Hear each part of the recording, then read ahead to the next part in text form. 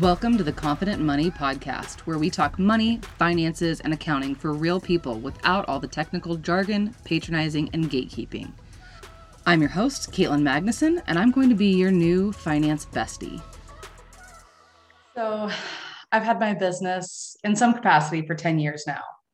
The freelance CFO has had different names, different faces, different iterations, and I went full-time with it being my sole source of income in March of 2020 during the pandemic, because the day job that I had taken on for a break and to help make qualifying for a house easier let me go really unexpectedly. And I was overwhelmed, nervous, shocked, and panicked. And that was about probably the first 48 hours, I think, was really a roller coaster of emotions, especially having not seen it coming. I was let go with 2 days' notice because the company that I worked with a lot of restaurants and construction industry businesses, which meant that when everything closed down, their cash flow dried up and they were in survival mode. Now, my business had been running all along, and in the background with me running it, working, an extra 4 to 8 hours every day on top of my day job to make sure, that I kept it going, kept clients taken care of, and was really building this company that I was so passionate about. And when I ended up making the jump to full time, I had the repeating discussion with my sweet husband, who was really stressed out by the thought of me going full time in my business. And we've had this conversation in the past, and the decision of, do I look for another job, or do I decide that this is it and this is going to be what I do? And I was done. I had compromised 3 years earlier and taken this job on for a few different reasons. It let me feng shui what I had going on in my business, restructure some things. And that felt really good to me. That felt really expansive. It gave me a little bit of a break. And this time, this was the final straw for me. So despite it being terrifying, because I am the primary earner and now the sole earner in our household, and we just bought a new house with a much larger mortgage in a different state. 6 months earlier, we'd moved. My husband is actually still living and working in Oregon, where we had moved from. And I was living by myself in this house in a new state with no job during a pandemic. And had I not had all of my financial shit together in my business, had I not been treating it like a business and paying attention to it and reviewing profit margins and all those things that so many of us are guilty of not doing, or not understanding how to do it properly, right? Because we're not taught this in high school or college, if you went to college, and how this works in the real world. So I had set up a business that was profitable, that was less than full-time in order to make a full-time salary. And I actually made up my salary and then some in a little under 6 months from the time that I was let go. So I was let go in March of 2020. And in September, I was consistently supporting our family. I was lucky enough that I had a severance. My husband ended up leaving his job in the middle of all of that. And we've done it. We've made it. And on top of that, we have grown 300% in 2021 over 2020, hired employees, which I never thought I would do.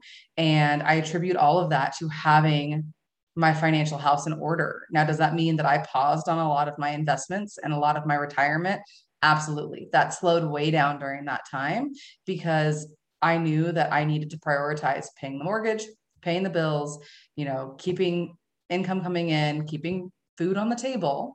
And now over the last 6 months, we've actually been able to put a more robust retirement plan in place and start playing a little bit of catch up. But because I had a severance that I was able to get, I had clients that I already had in place, I had a profitable business that was already running.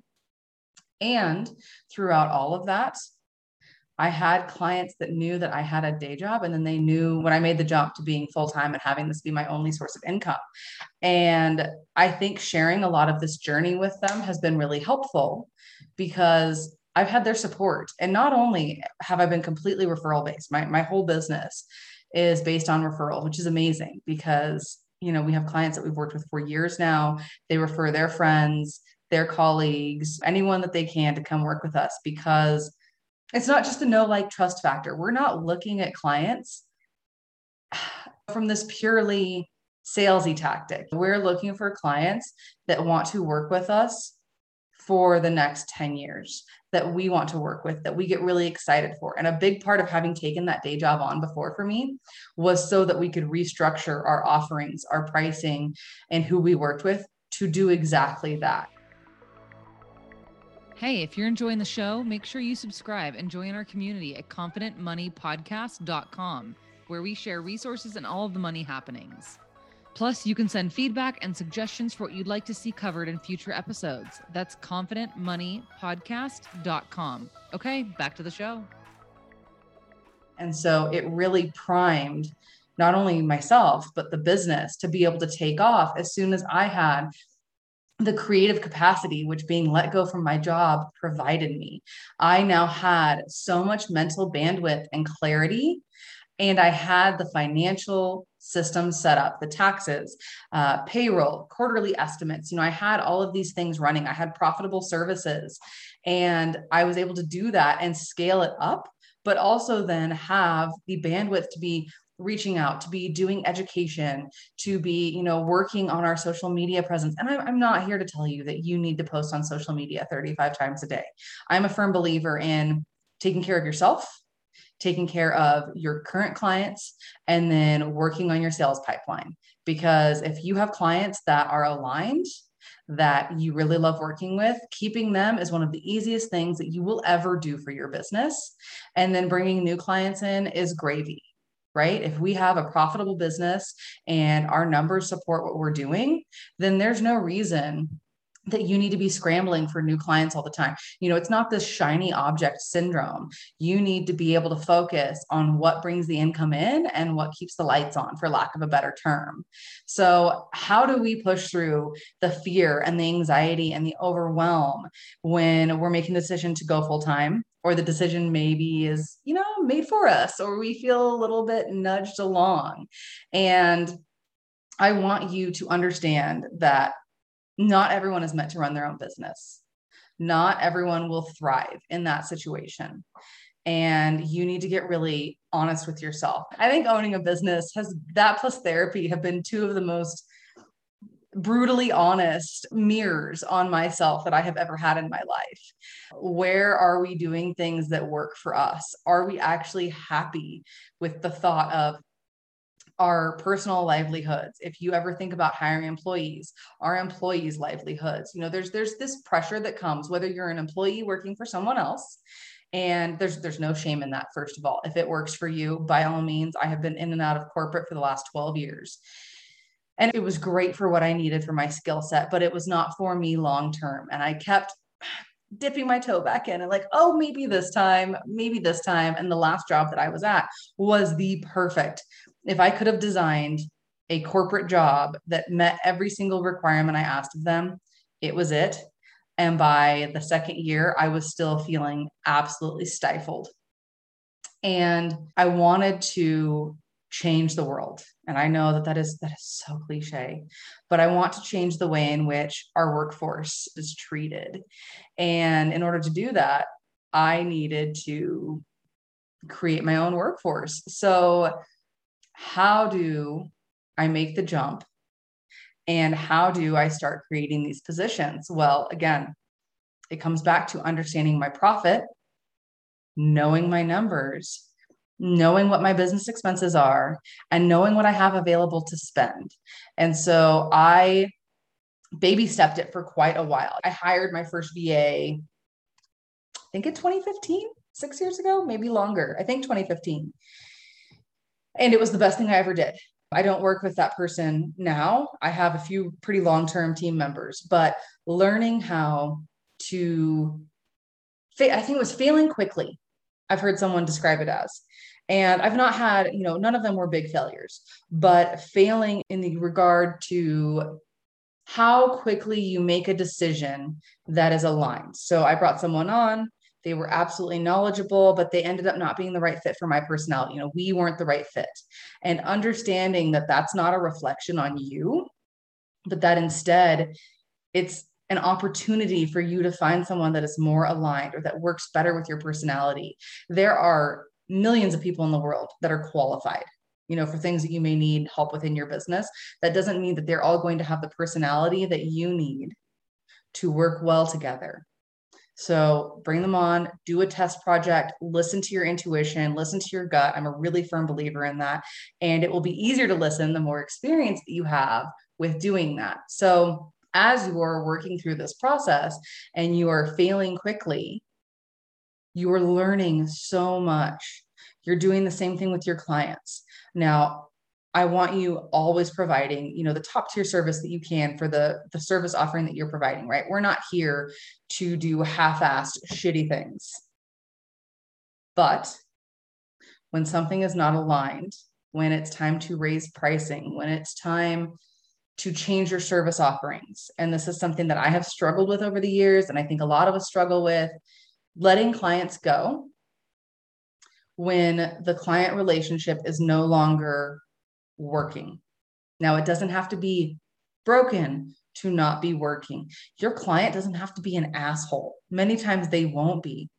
Maybe you've raised your prices and you haven't increased your prices for them, so you're feeling resentful. Maybe this client asked for more than you're willing to give. And when you first started, you didn't have firmer boundaries. And so they're used to getting, a same day response for you or a same hour response. And you can reinforce and reinstate your boundaries. And if those boundaries are not honored, or if you get a message from them and your stomach drops or you feel anxious, it's past time to let them go. And not just for yourself, but you are now doing them a disservice. So with all of this, as you are building your business and as you are making the decision to jump to full time, to increase a side hustle, having all of your numbers laid out so that you understand, are you profitable? And if you have a corporate job, use the shit out of that corporate job to test the waters. Work your business in the evenings, work it on the weekends, work it on your lunch break before you go to work. I don't care, but fail quickly during that time because you have a fallback. You have potentially the financial ability to hire help, to not put all the pressure on your budding business, right? It doesn't have to support you right this second. If you can keep a corporate gig, even if you need to go part-time at your corporate gig, do it. Look for another one. Like, now is the time to be switching jobs. If you need something that's more flexible to be able to grow your business and or to be able to increase your overall earnings. Like, there's no reason that you can't job hop. I job hopped from 24,000 a year to just shy of 6 figures in 6 years. Yes, my skill set improved dramatically, but it's been shown that changing employers every, I think, year to 2 years can increase your earnings substantially over being promoted or changing roles even within that company. The most value that you will ever have to a company is in that hiring process when you are an asset that they want. Now, the one thing that I want to remind you of is if and when it is time to make the jump and you are feeling anxious and nervous, and yes, you've ran the numbers, and yes, it checks out, and yes, you have money in savings, and it's time, and you're maybe dabbling on the edge of burnout. I would love for you to be out before that's the case. You need to understand, if you start to feel even an ounce of guilt or loyalty to the company that you're at, with very, very few exceptions, remember that you are at that company for as long as it is beneficial to that employer or that company for you to be there. And you need to treat that opportunity the exact same way. They are valuable to you until such time as it is not benefiting you. And that is okay. This is a transactional relationship. You are not responsible for your coworker's workload. You are not responsible for your boss. You are not responsible for your clients. You are able to leave because it is purely a contracted engagement and relationship. And when it is time to go, it is okay to let go and to jump into whatever it is, whether that's your business, whether that's taking a full ass break. You don't owe them a 3-month window where you work part-time and you answer questions Boundaries become really important here. And I want you to remember that they would not hesitate to let you go if your role, your pay, their finances, any of those no longer were benefiting them. If you loved this episode, make sure to leave a 5-star review for a chance to win a free financial strategy session with yours truly, Caitlin Magnuson. We do the drawing the first week of every month, and to be eligible, you'll want to leave a 5-star review and include your IG handle so we can contact the winner. I'll see you next time, where we'll chat real finances for real people.